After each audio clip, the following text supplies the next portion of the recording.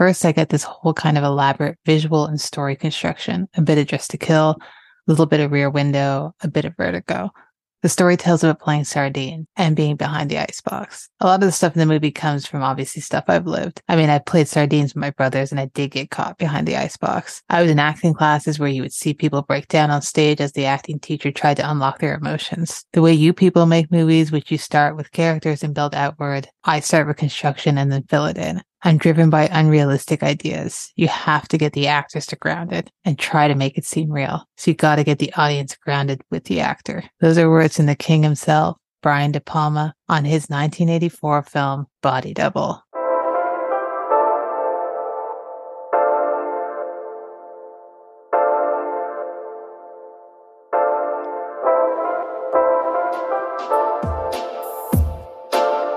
Seeing Faces in Movies is a podcast where each month I focus on the works of a different director or cinematographer, and each week I invite a guest on to discuss a film and the artist's filmography. Today we're talking Body Double, so a quick synopsis of the film is, a young actor's obsession with spying on a beautiful woman who lives nearby leads to a baffling series of events with drastic consequences. Tagline is, do you like to watch? The film stars Craig Wasson as Jake Scully, Melanie Griffith as Holly Body, Greg Henry as Sam, and Deborah Shelton as Gloria. It's written by Brian De Palma and Robert J. Abrick, cinematography by Stephen H. Burham, edited by Gerald B. Greenberg and Bill Pankow, and music by Pino Donaggio. So today my guest is Greg Kleinschmidt. You might recognize him from my Billy Wilder series, and we talked about The Lost Weekend. Thanks so much for coming back on, Greg. I really appreciate it. Felicia, thank you so much for having me back. I'm glad I didn't drop the ball on The Lost Weekend. It's been a good one. And I am very excited to talk about Brian De Palma with you. For the listeners, I highly recommend you go and listen to The Lost Weekend. I know it's not a film of Wilder's that's as widely watched, but I recommend people seek it out or rewatch it just to refresh their mind and listen to the episode, and you can learn more about Greg there. But what I will do is ask if you want to recommend to the listeners and I 2 to 3 films you've watched in the past few months that you think that should be on our radar and we should look out for. Well, it's so funny that you ask, because right before you did your episode on Trouble Every Day, I had just seen it for the first time, and I just heard about it like a month before that. And so it's amazing timing that you did an episode on it. That movie was wild. Yeah. That movie was wild. That was definitely one that stuck out to me. Another one, this one's a little embarrassing that I just now saw it, but I just saw it in the heat of the night like a couple weeks ago. Okay. And yeah, dear God, what an incredible movie. I was one of those movies where you're just like, why did I put this off for so long? You know, kind of fell through the cracks for me, but glad I caught up with it now. Incredible movie. And then I guess the last one, because it was the most cumbersome, I guess that's going to mean it. But Satan Tango, because we just did it for Seen and Heard. And that was one where I'd kind of been putting it off for a few years because it's a 7.5 hour movie. And I was like, okay, well, yeah, I'll see that sometime. And then I just like, anyway, it was great to be forced to do it for the show. But yeah, it was. Wait, have you seen it? No. And it's one of those, as you said, it's like, okay, I will eventually get around to it type of deal. And I've had 2 friends who've done separate episodes on it, but I try and keep up with Seen and Heards. So whatever you guys have done that I haven't seen, I try and watch. I'm like, okay, I need to actually set aside time for this movie though. It's not just like a, sneak in the morning type of deal. It's like, okay, this is like it's a feat. But I've only ever heard good things about it. Yeah, no, it was, surprise, surprise. It was incredible. It's like, this is why people talk about it, because it's great. Because you never know. Like, I was kind of like, oh, is this movie just famous for being 7.5 hours long, or is it like actually a great film? But I would think that you would watch a movie like that for like breakfast, and then you'd move on the rest of the day and you'd watch like 2 more movies. Like, that seems like your MO. It depends on, now we're shifting into autumn and winter. That's definitely going to be my, a 3 to 4 movie a day type of deal. I find like, which is like such a weird and sad thing to say, but it's not. Like, I live in Canada. That's my excuse. Like, it gets cold and you don't want to go outside. And I'm always so bad with the conversion, but like in Celsius, it would be like -30, -20 weather. So it's like, yeah, I'm just going to sit inside and watch movies because I physically can't go out. It's a great excuse. That's why I love bad weather. Any movie watcher is like, just praise for bad weather. You're like, cool. Now I don't feel guilty about sitting inside all day. Exactly that. Except I do it in the summer too. I mean, we all do. Well, those are all good recommendations. I haven't seen In the Heat of the Night in a very long time. That's one I've been wanting to rewatch. Sydney's great. He's so good. And just, I don't know, I think I wrote it off for a long time as like just one of those kind of Oscar-y type movies of a certain era that was going to be kind of bland or whatever. But I was surprised that the filmmaking was so potent. And it's Norman Jewison who did the film adaptation of Fiddler on the Roof, which I love. So I should have known it was going to be great. But yeah. Actually, before we shift into talking about Body Double, do you kind of remember the first time you saw it and what your reaction to it was? Yeah, I first saw Body Double. I think it was just pre-COVID. It wasn't very long ago. I think it was probably like 2019 or something. I saw it because there's this great British Blu-ray label, Indicator. I think you know them, right? You have some of their stuff? Oh, yeah. So I was like going through their stuff because they have sales all the time and, you know, stuff is pretty cheap. And I'm a big De Palma fan. And I hadn't heard much about Body Double, but I saw that they had a De Palma and I was like, add to cart. So yeah. I first saw it, like 2019, and I just kind of threw it on, not really knowing what I was getting into. And that's all I'll say for now. I kind of saw it later on also. It would have been one of the later De Palmas that I had seen for some reason, and I don't know why. But I finally was like, okay, it's time to sit down and watch. I think I'd watched Body Heat, and then I watched Body Double. I don't know why. In my mind, I just kind of associated them. I was just like, this is one of the greatest things I've ever seen in my entire life. Like, it just blew my mind, which we will get into. I'll read a few fun facts about it. The first one is De Palma originally planned for this to be the first Hollywood film to boast unsimulated sex scenes, but the studio was like, absolutely not. We're not doing that. So they put their foot down. He also shot the porn scenes in this film himself, so that's his way of getting around that. Another one that I found funny, and I don't know that I fully remember this, but the book, American Psycho, Patrick Bateman, this is one of his favorite movies, and he rented it over 37 times.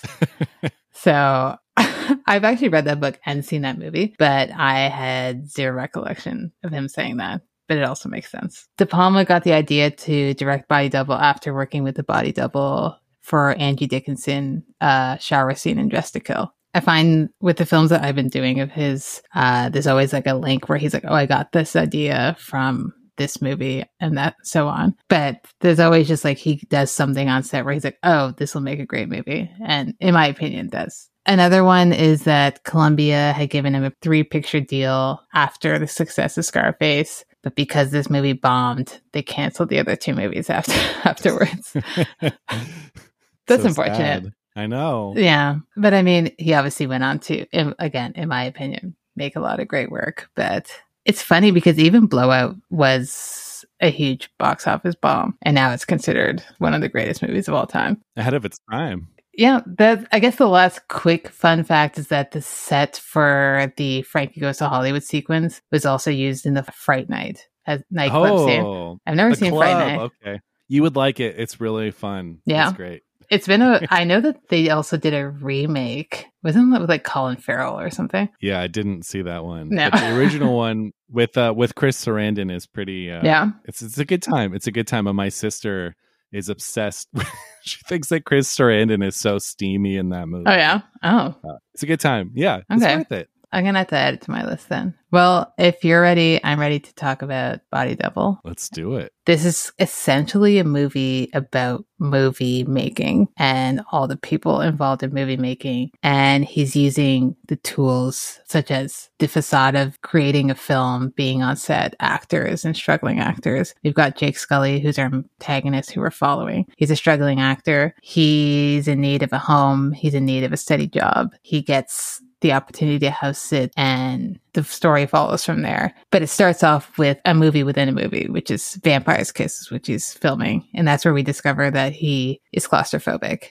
It's important right off the bat to start off with that, because I'm not sure how you would introduce his claustrophobia without it being like, we're going to start off with him as a kid and go from there with like a flashback. So how do you feel about the introduction of him filming the film and breaking that kind of wall? And then we get into his story. I think it is such a striking opening. And that was the first thing when I first saw this movie, and you had that opening scene, and it's the cemetery, it's that set. And of course, like the font is this like horror movie font, but the horror movie font is like bleeding away to like a regular white font. And it has this great feel to it. The way the camera tracks over the cemetery and comes down, and you see him in the coffin, and then he turns towards the camera and he's showing his fangs, and then he just holds it, he freezes, and you see tears run down his face. Immediately when I saw that, I was like, what is this movie? Like, what a way to start a movie. And I think you're right, like a lesser filmmaker would have just done like a flashback or something, or he would have said in some exposition to like the Greg Henry character, like, oh yeah, I'm claustrophobic. But like, what a striking way to do it. Like, De Palma is such an image guy. He's such a like visual storyteller. And I think it's like perfect. It's the perfect way to start this movie. I agree. I mean, he's always been very honest about the fact that he's more about the visuals. The script is always second. And he writes like basically all of his stuff. He wrote this himself, which is not a thing that you see as often anymore, or even at the time you weren't getting writer-directors as often, especially ones that are like outlandish like this. And this is very much a visual film because you have to pay attention to what's happening. And it's lying to you in a sort of way, and like deception, because it's kind of mirroring what actors do if you want to go that route of just they're playing a character. So we get a lot of instances of them being on set. So we've got the first one of Vampire's Kiss, and then later on we'll talk about when Jake and Holly meet as well. If we want to talk about the deception and the doubling of this film, we've got a lot of people pretending to be other people. So Jake is usually just himself up until a certain point, but we've got Sam he's introduced to, who is a struggling actor as well. He hears that Jake needs a place to stay. He says, hey, I need to be out of town. For an acting gig, do you want to house sit for me? Or for the house I'm house sitting for? And he sets it up, everything for him. He's like, you got to water these plants after 6 every day. Oh, there's also this show that this woman puts on, essentially. Clockwork every time. I don't know, maybe I just was so like enthralled in the film when I was watching it that I was just like, oh, this guy's just like, he's a really good guy. He's just setting him up, a little pervy, but I didn't question him at all after that first scene. So how do you feel about Sam's introduction? Did you kind of feel something about him, or did you kind of just were going with it with Jake? No, I was just going with it. I think Greg Henry is such an unsung character actor. I always love seeing him pop up and stuff. And he has such a great look for this part of like the Hollywood actor that's kind of kicking around, that books things from time to time, who's house sitting at this like really cool house in the hills and stuff. Honestly, yeah, I mean, it's always in these kinds of movies, it's always like the last person you expect, right? And I think he's like the least unassuming. Like he just seems like a good guy. And when the first time I saw this, I was not expecting him. No, when you do find out and you watch it again, you're like, okay, I can see his face. But like, there's no way of knowing. You can see his face. No, that's what makes De Palma's films so rewatchable, that even when there's like a huge twist, you can still go back and rewatch it and it doesn't feel like it's ruined for you. Because sometimes you'll watch a film where you're like, okay, there's no point in me really watching this again. There's so much going on in his films. And what I love about his films, we've got split screen, the split diopter, but we also just the way he frames and his work with the cinematographer framing scenes. I always find there's so much happening in the background that's so important to watch, but he's never like, okay, I got to zoom into this. It's like, I'm going to trust you enough to look at what's happening. And you might not see it on the first watch. You might not see it on the second. Hopefully you see it on the third. But there's just so much going on. So how do you feel about just kind of his use of the space on the screen and just trusting the audience to figure it out on their own? I think he's a master of that. De Palma said, I think in so many ways, De Palma is like the Jeff Lynne of filmmaking, of film directors. Jeff Lynne from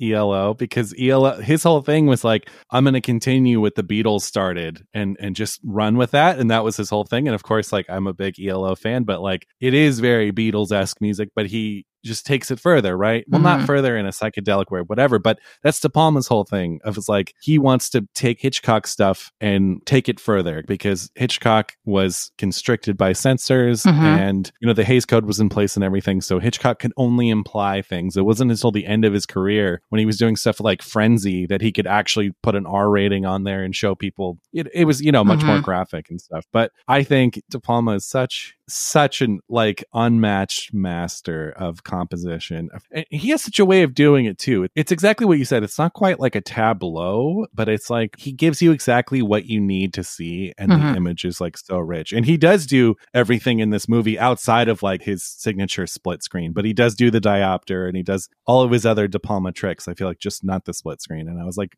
if this movie did have a split screen sequence, it would even be better. I mean, it's impossible for this movie to be better, but I wouldn't have minded the split screen because I always, anytime he does it in other films, I'm always just like, yes, finally. Yeah, you get excited, right? Because you don't see it really. Like, I can't remember the last time I saw that in a film that wasn't kind of like a comedy, I guess. But the way he does it is just so smart. And I love that he's one of those directors who some people might find him antagonistic, but I don't. I think he's the opposite of that. I think he's someone who knows his audience and he loves them and he knows that they will love his work, and he's not doing things for anyone other than his own audience, because I can't imagine going to the theater after seeing something like Scarface and being like, oh, what's this? You know, like I would be excited, but I'm sure other people were just like, this is a lot. What are your thoughts on Scarface? I really like it. I know that people don't love it, but I, as a kid, saw it a couple times on the double VHS, which is, you know, dating me also. But one day when I was in university, I think it's when they released, it must have been like the anniversary or something, and they had like done a restoration of it, and we skipped class to go see Scarface. And we were like, well, we're going to see a film, so it's fine if we're skipping class. And it just blew my mind. I just could not believe how beautiful it looked. And from then on, I just am a Scarface apologist. It's not my favorite. I wouldn't even say it's in the top 5 of his, maybe, but I do like it. Do you like it? Yeah, I think we're on a similar page. I also saw it I think it was for the 20th anniversary. So it was in 2003. I was in high school. It came out in theaters and I had waited to see it. And so my first viewing experience was like in a multiplex theater in the small town I grew up in. And yeah, it also blew my mind. So I think in a lot of ways, I'd seen The Untouchables before that, and I'd seen the first Mission Impossible, but it was like the first De Palma movie that I like really loved. But I also agree with you, like it's great. And I also don't understand why people bash it, but it's also doesn't quite make my top 4 or 5 De Palma, because he's just such a strong filmmaker that, yeah. Yeah. Side note before we get back to Body Double, have you seen Greetings or Hi Mom? Okay, I have this like Arrow Video has a set. It's called De Niro and De Palma, the early years or something. I have it on my shelf. I'm looking at it right now, and it has those movies in it, but I haven't watched them yet. I only watched them for the first time this year, and like I've been telling everyone about them. They're so good. Maybe prefer Hi Mom a little bit more, which is the second one, but there's both. They just blew my mind. I kind of put them on being like, you never know with the earlier what it's going to be like. And I think Hi Mom is one that should be talked about and like studied. Yeah, no, I've only heard great things about it. I'm excited to see it. Yeah, they're good. I do want to get that box set. I got to put that on my holiday wish list.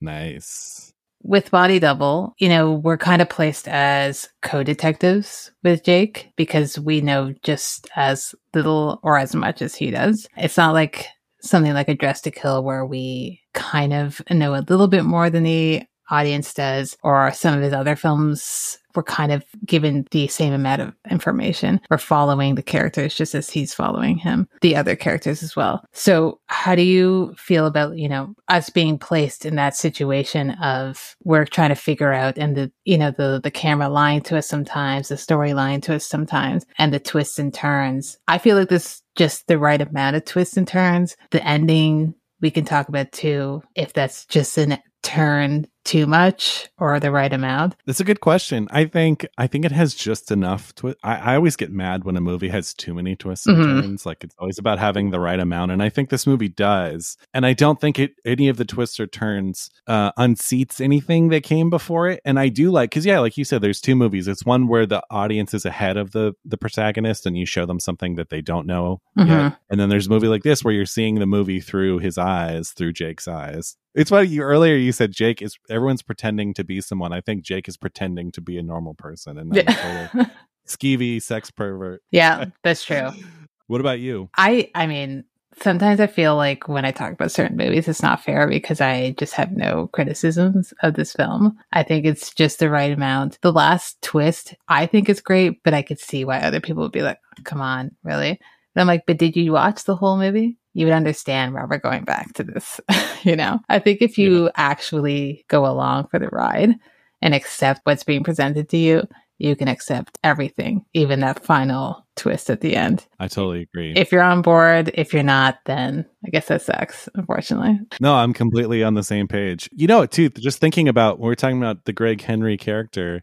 Mm-hmm. Sorry, no, this is like from like 10 minutes ago, but the first scene when De Palma introduces him, he's the hero of the scene because the acting coach is like breaking Jake down, and Greg Henry is the one who's like, hey, stop. By introducing him as the savior of this scene, he's instantly likable. Yes. And there is a split second in that scene where, I definitely didn't notice it on first watch, but rewatching when the acting coach is kind of breaking him down, there's like that slow zoom in to Greg Henry's face, which on first watch, you're on board with him. So you're just like, okay, we're just paying attention to how empathetic he is. Now we realize, oh no, he's already scheming at that point. And again, that's I just love the way he does things so that you can just see so many different things on each watch. Yeah, it's like a double meaning. Yeah. Yeah. He, as much as he says that he's not that strong of a writer, I really think that he is. Because, he does plan all this out.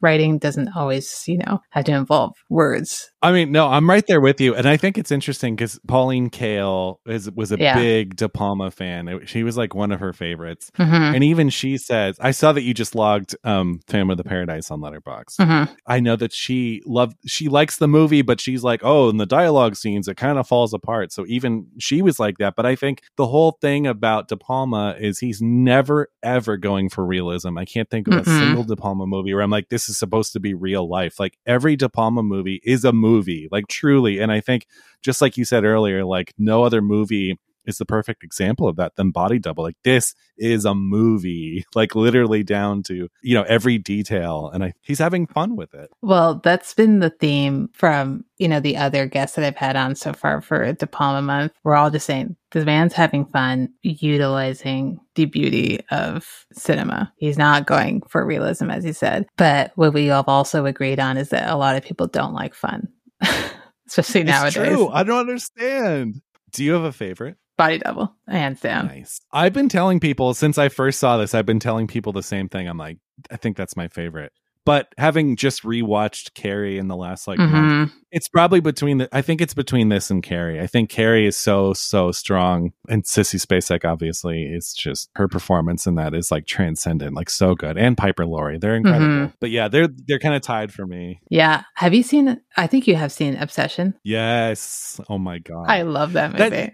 It's so good. And you know what? It's like Body Double for me, where I didn't hear much about it, so I like didn't see it. And then I was just like scrolling through his filmography, and I was like, oh, what's this movie Obsession? And it's like, wait, scored by Bernard Herrmann. And like, what? How did I not hear about this movie? And I saw it and also was blown away by that too. And like, oh my god. So yeah, I loved it. It's just hit after hit after hit after hit after hit.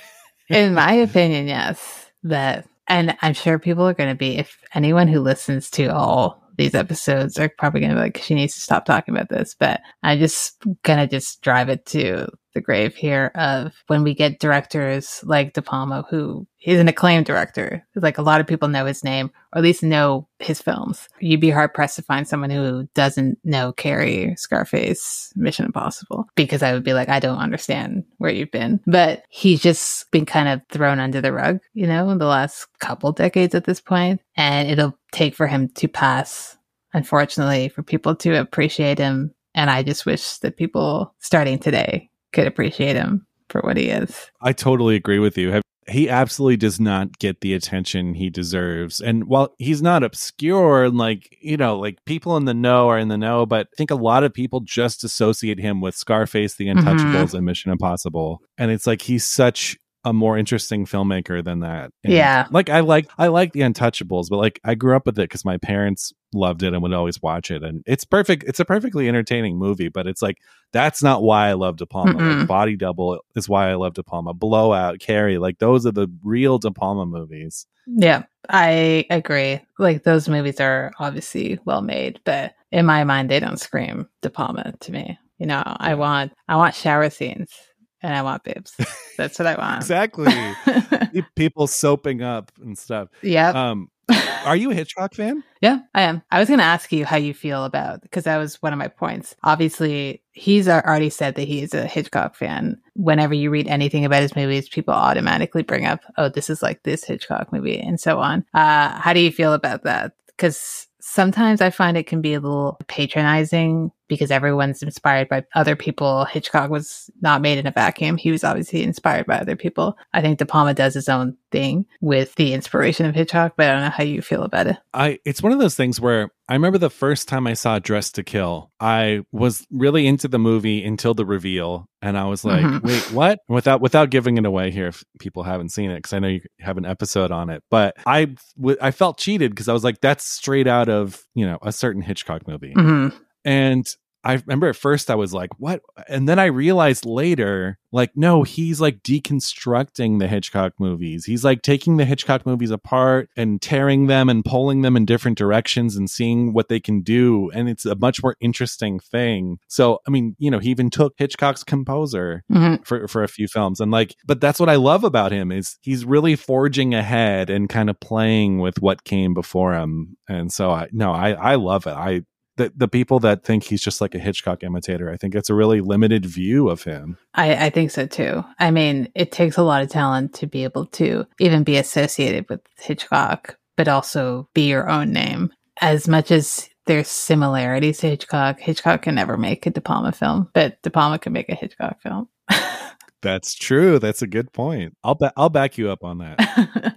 There's a couple scenes I want to talk about specifically. Well, there's 3 main scenes. I'm going to leave the relaxed one as being the third because that's a big one. But the first one, there's 2 like chase scenes, really. The first is in like the shopping center. There's like a cat and mouse game between the 3 of them. The woman seemingly is unaware that she's being followed by 2 separate men. And the men are aware of each other and her. And we're on the outside looking in, but we're mainly through Jake's eyes. But sometimes we're outside and we're seeing either characters. There's a scene I like specifically as, he's creeping on her as she's trying on underwear, which is a thing that you cannot do. You can't just put on underwear at the store. Only in De Palma land. Yeah, I was like, sir, I'm going to have to call you out on that you can't do that. But after it switches and we see, we'll say the villain, in a little split shot and it switches back. I like that you sometimes just see him in little flashes, just kind of the fear. How do you feel about just that scene in general of there's so much happening? And I feel like sometimes there's no way of really capturing everything on first glance. Did you find it, confusing or there was too much happening when you're following? And then we get to the beach scene, which we'll talk about. No, I loved it because it reminds me, he's taking Vertigo, right? He's taking Jimmy Stewart in Vertigo, trailing Kim Novak, and he's transplanting that into the outdoor shopping mall in LA. This movie also has such great LA locales from like Tale of the Pup, Barney's Beanery. Like there's so much, the Farmer's Market, the Hollywood Tower. There's so many great stuff in here. So he has the shopping center. And yeah, it's literally Vertigo. It's Jimmy Stewart following. It's, I think what's so cool about it is he takes a scene that other people would make, it would be 2 minutes in another movie and it's like 8 minutes in a De Palma movie. Yeah. He's chewing on the scenery like true. That's what he does. And he's squeezing everything he can out of it. And that's why we love him so much. Yes. But no, I like it. And you're right. The glimpses of Greg Henry dressed up, which is a pretty terrifying like makeup. Like I remember the first time I saw this, they were like calling him the Indian. I'm like, oh, it's supposed to be like Native American makeup. Yeah. Like it was confusing because it just looked like a serial killer truck stop like murderer or something. Yeah, I also was confused and like, the makeup is not good, but I think it's purposely not good. But in that mall scene, there is that one flash where they're in the elevator and he gets kind of bunched in and it opens up and he's there and I remember being so shocked. Because that's the first time you kind of see him close up. Yeah. And just his face. And he looks like, I don't know if you, well, this is like a nerdy reference, but I used to watch a lot of Power Rangers and like Dr. Ooze. That's what he looks like to me. Oh, totally, Dr. Ooze. Yes. And I was just like, or Ivan Ooze, right? Yeah, Ivan Ooze. And I was like, this is terrifying. And then he has this panic attack. Then we get into the beach scene. And I don't know, do you know the location kind of where that beach house is? Is that like Venice Beach area or not really? It could be. It could be that. It could be Malibu. Okay. Somewhere along. Yeah, I'm not sure exactly, but yeah. I've never seen that type of apartment style of just like having those steps and being able to kind of just go on anyone's terrace that they have there. But we see her in the background and, you know, he's watching her. We see Sam, the villain, watching. And then we get into the scene of his full-on panic attack in the tunnel and how the guy notices what's happening. And that should have been a clue to be like, okay, this guy knows that he led him there. But it's still at that point, you're so unaware. And you just think that, oh, he's using this as... He's like, okay, I've gotten away type of deal. But then we get into the kiss scene. So I want to hear your thoughts on that because I absolutely love it, but I know it's not for everyone. I know I said earlier about I loved this movie with the opening scene and him turning towards the camera and freezing in the tears. I knew I loved it then, but the kissing scene remains like one of the greatest moments in cinematic history. Like there's just nothing that rivals that. And I think that scene really tips its hand to like what this movie is. And, you know, because De Palma loves to circle the camera around. Like you have the prom scene in Carrie where the camera's going around and around, but it's like sweet. And then you have this scene where the camera's going around and around, but it's rear projection. And it's almost like he told them, what's the absolute sleaziest, like, make out session that you could have right now. And it's like he's like popping out a boob and he's like he's like holding her from behind, and it's like it's so lustful and trashy. And like with the Pino Donaggio score, I was like, the first time I saw this I was like, okay, I already loved this, and now this is like an all-timer. The score, oh man. Well, let's talk about the score because, well, first, I also love that scene. I'll never forget the first time I watched it. And it was just like, I could not keep the smile off my face. And not like a creepy where I was just like, I have never seen anything like this. And I've seen scenes that go around, you know, 360 scene, but I've never seen anything like that. It just is like, if you don't like that scene, then I don't know how you could like De Palma, because that's him to a T. I think that's the definition of De Palma. Is that scene specifically, but the score, because there's not that much music through this film, that's kind of that main theme that we get that usually involves either Gloria or Holly. And I think it's just so beautiful. It kind of gives me a Twin Peaksy type vibe. Totally. Like that telescope theme. It's just great. I am obsessed.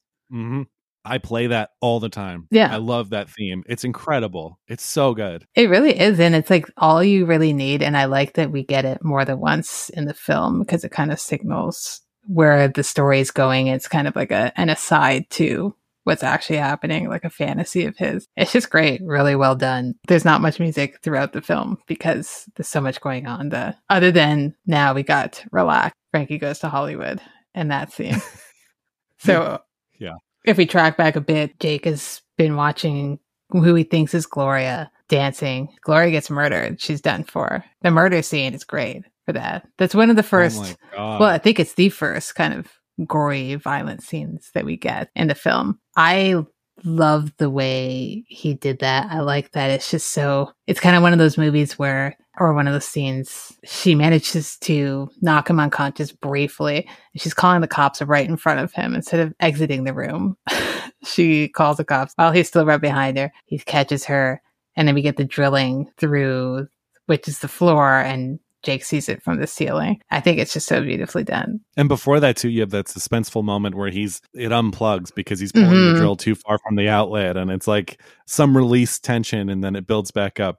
Oh my God, it's so good. It's like really grimy, but like in a tasteful way, because just like in, you know, there's that famous scene in Scarface with the chainsaw and the guy in the bathtub. And it's the same thing here where like you don't see anything. You just see a drill coming through the ceiling and blood just spraying out. But it's like, it's so nasty. Like in the best possible way. It's just so good. Oh, yeah. And even with that scene with the unplugging, with another person, it would kind of be like an eye roll scene where you're like, really, this is what's going to happen. The core is not long enough. But like, he set it up for that to be something that you're on board with and you believe. Even the fact that Jake gets up there and sees him and he's managed to sneak past him and off into the night, you're just like, okay.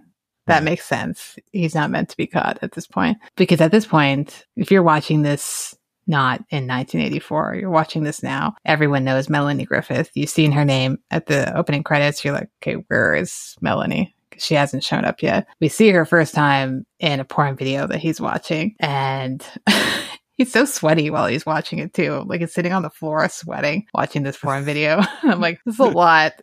But he's watching, she shows up and he recognizes the dance because, you know, he's just a regular dude who's memorized the dance that he's seen a couple times now. He finds out who the porn star is. He's like, okay, cool, I'm going to audition, be in a movie with her because that sounds like that's a thing that he would do. But ties back to the fact he's also an actor. And then we get introduced to Holly Body, which is a name that I'm obsessed with. And then her introduction scene is the Frankie Goes to Hollywood relax scene. How do you feel about that scene? Because that's a standout one. Oh, amazing. It's like the kissing scene. Like it happened the first time I saw it and I was like, could this movie get any better? And that happens and you're just like, yes, absolutely.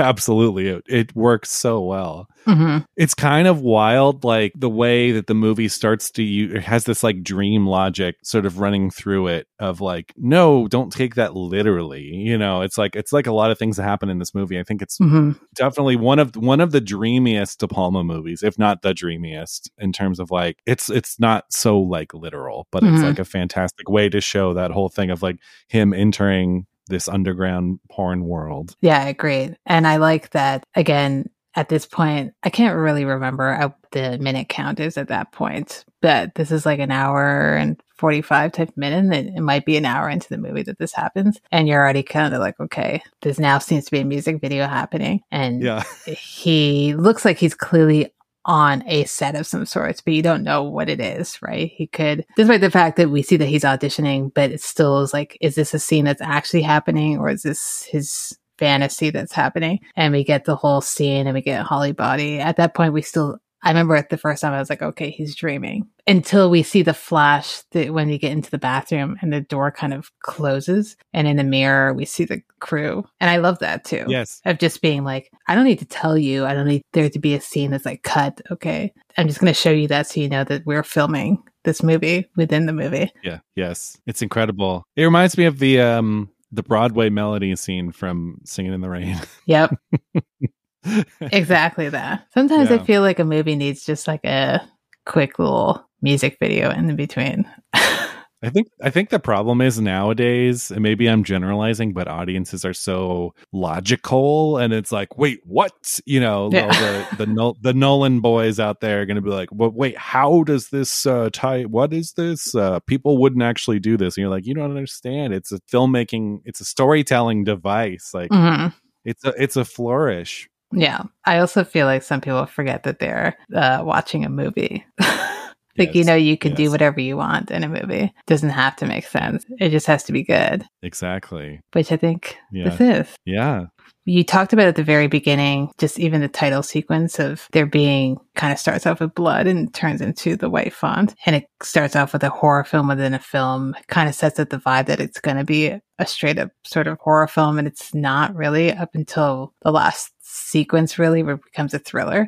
After Gloria dies, there's still not that much violence until the last sequence, really. He tells Holly what's happening, and she witnesses a car crash and gets picked up by Sam. And then that whole burial scene, which there's a lot going on. It's like pretty chaotic. And because there's so much shifting of perspective in that point, you kind of like, I'm not really sure what's happening. And then it becomes like an out of body experience once he's in the grave and he gets Sam talking to him. How do you feel about how that was handled? Because then it kind of, the tone shifts a little bit, I find, at that point. Right. Yeah. No, I love that. I think because at that point, the actual thriller story of Body Double is a little like you've seen this before. I don't think the whole thing at the reservoir with the bearing and stuff like it's not inherently interesting. And I think it's almost like just when it gets to the point where like you're kind of done with that climax, then you get the real climax. You get him, envisioning he's on a movie set, and it's like the film stuff comes back into it. So I think that's like a really interesting way to do that. Because I do remember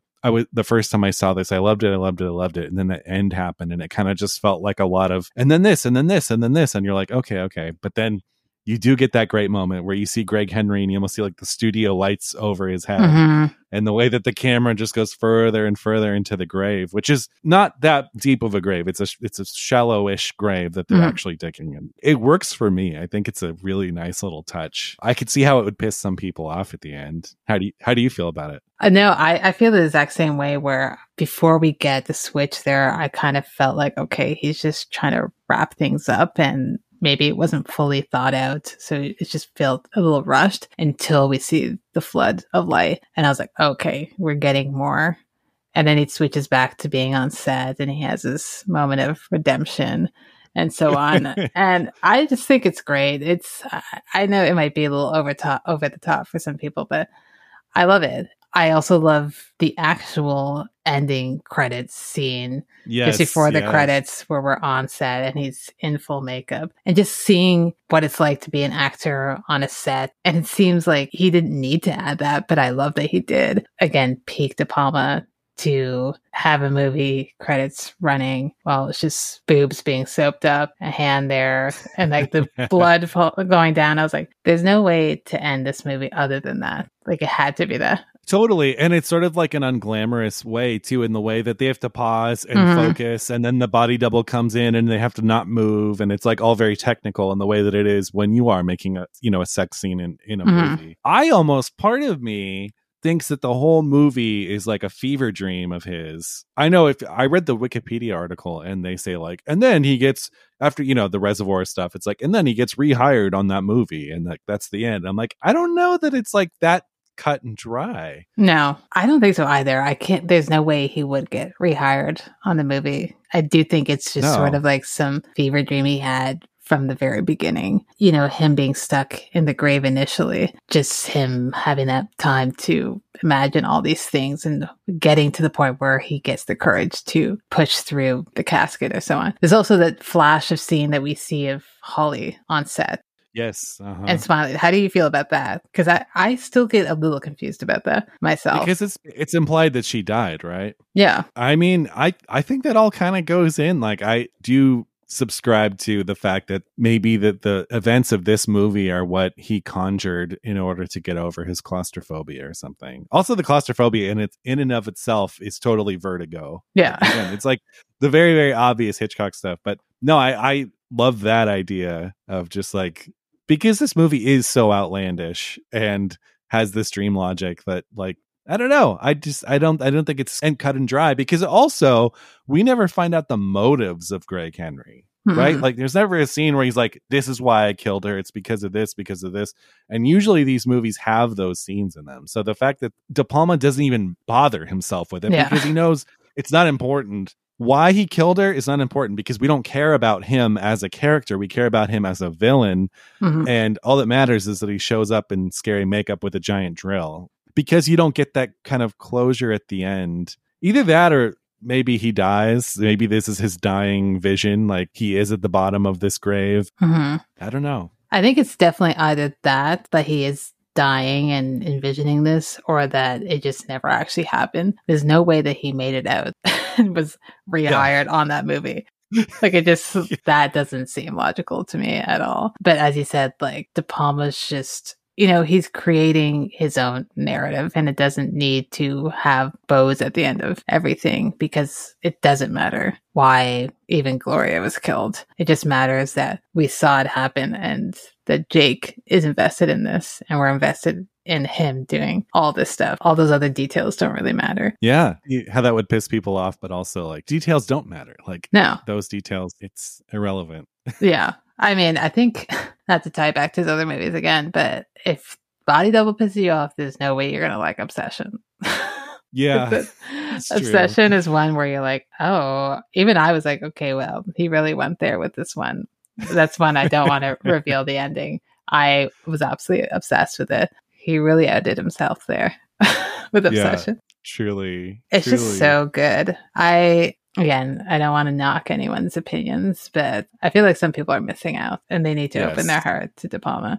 Are there any other points of Body Double that you want to talk about? Actually, there's a scene in the beginning when Jake goes home after he has the claustrophobic fit and goes home right before he discovers his wife or girlfriend in bed with another guy in a very gratuitous scene also, which is hilarious. But they have this like really tacky neon heart that says like Jake and Carol in their apartment. And I feel like that gives you everything that you need to know. Yeah. It's just so good. Let me ask, what do you think of Craig Wasson in this movie? Craig Wasson, I'm not sure, but like he's retired now. He's still alive. He's retired. He sort of had this like burgeoning film career in the 70s and 80s, and then it kind of shifted to TV, and then he retired. What do you think of him in this movie? Because everyone I talked to about Body Double, even my wife, when I was rewatching this last night, she's like, that guy has such a punchable face, and she was like, he looks like his face was created by AI. That's what she said. Oh wow. So, how do you feel about him? This was the first thing I'd ever seen him in, I think. Like, unless I'd seen some of his TV work, but he just seemed first I was like, he seems so kind of normal looking and boring-ish for a De Palma movie. But then I realized, I think that's what makes it work, because you're not focused on Jake person, you're focused on his motivation in his mind as opposed to him visually. Because I don't really know how old he's supposed to be in this movie. I don't even know how old he was. He kind of has like this older man boy face where I'm like, are you 50 or are you like 28 years old? Like, I don't know what your deal is. And even when that scene where he sees his girlfriend sleeping with another man and he meets Greg Henry at the bar, he's like, yeah, well, it was her place, so now I need to find somewhere else. He just seems so like boyish when he said that. Like, of course I would not have my own place. I was staying with my girlfriend's place. I was reading something about Roger Ebert liked his performance and really liked that he seemed like kind of like a boring everyman. And I think Pauline Kael hated him and said it was like the worst casting in a De Palma movie ever. And I was like, that's harsh. Yeah, I think so. That's a little mean. I'm on the same page as you. I like him for the movie. I think too, he's like such a, I don't know. He's not your typical De Palma leading man, which is usually someone with a little more charisma. Just thinking of like John Travolta or somebody. But like, he so works for this movie for all the reasons you just said. And I think too, he's a very courageous actor. I don't know if you've seen the movie Ghost Story or A Ghost Story, not the one that with like Rooney Mara, but the one from the 80s. Have you seen that? It's literally on my list. Just looking at it before we logged on, I was like, okay, I keep seeing this. I need to watch it. I don't know if it's good or not. Okay, it's absolutely worth watching. Okay. But he's in it. Craig Wasson is in it. And without giving anything away in the movie, there's literally a scene where I don't want to give anything away. Let's just say he's fully frontal. Oh. And a certain something is flopping in the wind, and it's very limp. And I was like, hey, honestly, props to you for like, that's something a lot of people would be really afraid to do, especially in a non-sexual manner. It's a wild movie. You should absolutely watch it. Okay. Now I had to bump it up. Be prepared to see him full frontal. You know what? Thank you for warning me beforehand, because I would have been so like shocked and distracted. So now I can fully focus on said scene. It's so good. It's great. And like an older Fred Astaire is in it, and like Alice Krige. It's good. I mean, it's not like a great movie, but that's absolutely worth watching because it's just like kind of a bizarro movie. But there's another. Oh yeah, I want to talk about the scene where he pulls her panties out of the trash. Yes. And then he has them on him when he gets busted by the cop. I just start laughing so hard when the cop pulls the panties out, because it's just, and he like doesn't have an excuse. Like, they're just like, why do you have her panties? It's like, because I do, because I took them. She threw them away and I took them out of the trash. It's so funny to me. I think that's what I like about what the film does, is because that could have just been like a scene where he was a creeper, took it, and then we didn't see that pair of underwear again. But I like that it plays in again in the scene with the detective, but also the fact that he's just kind of so innocent-minded, oddly enough, that he just didn't lie about it. Like, he could have said, oh, this is the girl I'm seeing's underwear or whatever. He just was like, oh no, it's the girl who just got murdered. It's her underwear that's in my pocket. Also, I think my favorite line ever in a De Palma movie is in this movie. And it's the scene right after the beach scene. And he's in the house and he's calling her. And he literally says, he's like practicing. He's like, I'm the guy who almost fucked you at the beach today. Like that. At that point, like, this movie crosses over into such a like absurdist, unbelievable, like, it's too good to be true. It's fucking, that is a fucking great line.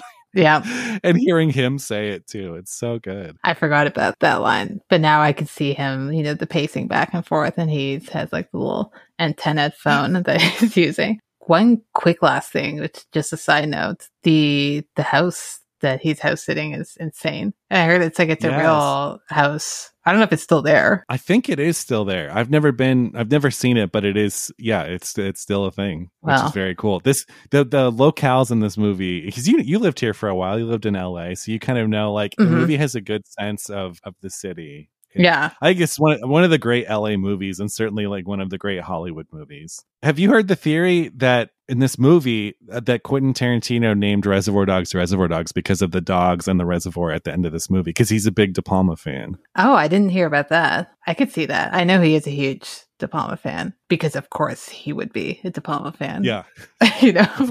That's interesting. Yeah, I don't know. Because that title doesn't work for that movie at all. No, it has nothing to do with the movie. That's interesting. Yeah. Actually, I should have added that to the facts.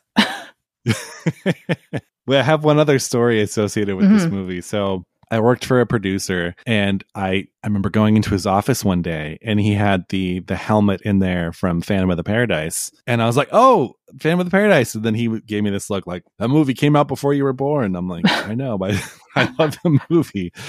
And so I was in Sundance with him, and I was taking him to a screening, and we got to a screening like a little early. So we just parked the car, and I'm driving him. We parked the car, and we're just sitting, and it's nighttime and it's snowing. And I'm like really nervous because I haven't had at this point like a lot of like FaceTime with him, like one-on-one. And so I'm just trying to come up with things to say to not make myself sound totally stupid. And I knew he was a big De Palma fan. So I was like, De Palma, huh? And he was like, yeah, De Palma. And then I was like, how about that body double, huh? And then he was like, he looked at me and he was like, that was a weird one. So you get the sense this movie is so unloved, and I'm waiting for it to just be rediscovered. Like, obviously people know and love it, but I don't think enough people know and love it. And I think a lot of De Palma fans have slept on it or haven't seen it, or, like, it's weird to me. I have other people that I know who are also De Palma fans, but they don't talk about Body Double as often as they would other films of his, which is fine. Like, you can like whatever you like. But to me, this is like quintessential. Like, I think this is where you start and then you branch off with De Palma. In my mind, like, I could watch this and every day. But I don't think I had. You said it was Arrow that released this one, or was it Indicator? No, this one, Indicator. Yeah. Okay, I need to get that one. I'm actually shocked that Criterion hasn't really. They only have 2 of his, but I don't know. Criterion needs to up their game. They do need to up their game. Yeah. Well, I think they have 3. They have Sisters, Blowout. Oh, Sisters. Yeah. Wait, what's the Sisters, Blowout? Dress to Kill. There's an old one. Dress to Kill. Yeah. That's right. But no, it's Indicator, and which is weird because they're a British label. So I don't know if this has actually been released in North America or not. That's a great release. Yeah. I like the Indicator stuff. Indicator's been one of my new favorite. Like, I find sometimes I like their stuff even more than Criterion and their covers.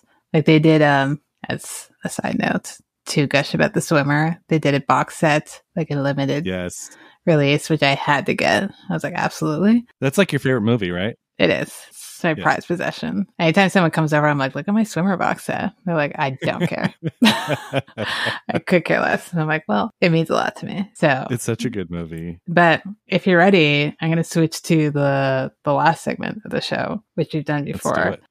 As De Palma fans, we're trying to get people onto De Palma. What film are you recommending they start with? Is it this one? Is it another film? I would not say Body Double just because I think this is like the deep end De Palma. Mm-hmm. Like I think his stuff pre Scarface is a little more accessible because it's a little bit more normal. I mean, every De Palma movie is like at least a little fucked up. Yeah. But I think like coming off of Scarface, which is such an aggressive movie and a great movie, but this big Hollywood movie that's very aggressive and over the top, he took a lot of that energy into, back to his Hitchcock movies. Mm-hmm. And so this being the follow-up, it's almost like Dress to Kill on steroids. Yeah. I think. Like I like Dress to Kill enough, but I mean, for me, there's like no competition between the two. But I would say, honestly, I think the two that come to mind as the best first De Palma are either Carrie or Blowout. I think those are sort of the two because they have, John Travolta, Sissy Spacek, so that's a way in. And also like those movies maybe are more like narratively satisfying from just like a ABC point of view and don't have this sort of bigger thing going on. Although, I mean, they do. I'm not trying to diminish. Like I love both of those movies a lot. But I would say it's between those two. I would say Carrie or Blowout. What do you think? I'm always wanting to get people to watch Body Double, but if I don't want to deter someone right off the bat, I think my mind would probably go to Carrie, then maybe would say go Blowout, and then I don't even know if I would go Body Double right away or if I would just go, okay, if you can handle Dress to Kill, then you're fully on board now. If you've made it to Dress to Kill, so now we're good. We can go Body Double, we can go Obsession, and we can go from there on. I'm just kind of putting Scarface and Untouchables on their own separate thing because I think everyone, whether they've seen them or not, know what the gist is of those films. So I wouldn't say you need to watch those before you could go into his other stuff. Yeah. So yeah, I think Carrie is probably the most, whether you like horror or not, it's just such a well done film and it's hard not to like this movie. Totally true. And also has that Stephen King touch too. Yeah. So it's like a very entertaining, accessible movie. That also, like for my money, like Carrie is still like full on 10 out of 10 De Palma in De Palma mode. I think Carrie, not to talk about Carrie too much, but I know that was the movie that he prepped the most out of any film in his career because something about like there was a delay when they were in pre-production. So he had all this extra time that he storyboarded the whole thing, which I know he does for a lot of his stuff, but he like went over them again and again and again and again. So Carrie has like a very, very tight like De Palma. It just feels like kind of De Palma at his peak, although that's also Body Double. So yeah. I mean, Carrie opens up with your shower scene. So that's true. I get disappointed when there's not a shower scene. I'm like, what happened here? You could have fit it in some way. Everyone takes showers, I'm trying to think of a De Palma movie without a shower scene now. Maybe Untouchables. I don't know. Maybe. I'm sure Mission Impossible. I've actually never seen Mission Impossible. It's good, but it's good, but it's the big Hollywood movie, does it feel 100% like De Palma? No, like it's just a well-made like Tom Cruise vehicle, and like I'm there for that, but also it's not his other stuff. It's not even Scarface, and Scarface feels like De Palma. I mean, I definitely will watch it because I want to complete his filmography, but I just always forget that it's him who made this. That's the reason why I haven't gotten around to it. But yeah, I think we're in agreement of where to start with De Palma. If you're making a double bill with this movie, whether you're going to put something on first or start with Body Double, and what film or films would you pair this with and why? I think it sounds like I'm cheating, but I would show Rear Window first and then Body Double second. Yeah, you can't end with Rear Window. No. No. And then a third is just like hardcore porn or something. And then you've made like the full, you've gone from Jimmy Stewart to hardcore porn and you have the whole journey right there. Yeah. And then you tell people what you did with your night and they're like, oh, that was a journey that you're on. Yes. What about you? I mean, those are great pairings there. I thought of Rear Window. I thought of like Peeping Tom, but then I thought of there's this film called The Prowler by Joseph Losey. It's 1951. Your fave. Yep. And I was like, oh, finally I get to, although I think maybe the last movie that we did, last weekend, I also did a Joseph Losey pairing. That's right.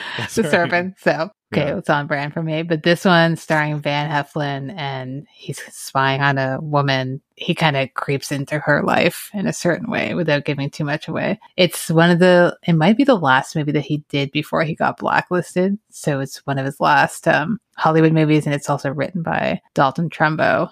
So that's before they were both like nixed from Hollywood. It's good. I like it a lot. It's underseen. I need to see that. Well, that was Body Double. I'm so glad to have you on for this movie because there's no way I would have done a solo episode on Body Double if no one picked it. I would have been like, there's no way I'm not talking about this movie. So thank you so much for your enthusiasm on the film, De Palma, and coming on the show. I really appreciate it. No, thanks, Felicia. It's been such a great honor to talk to another De Palma obsessed person, and especially about Body Double, which just does not get, it is an unloved film. So this has been such a treat. Thanks for having me on a second time. And I love your show. Thank you.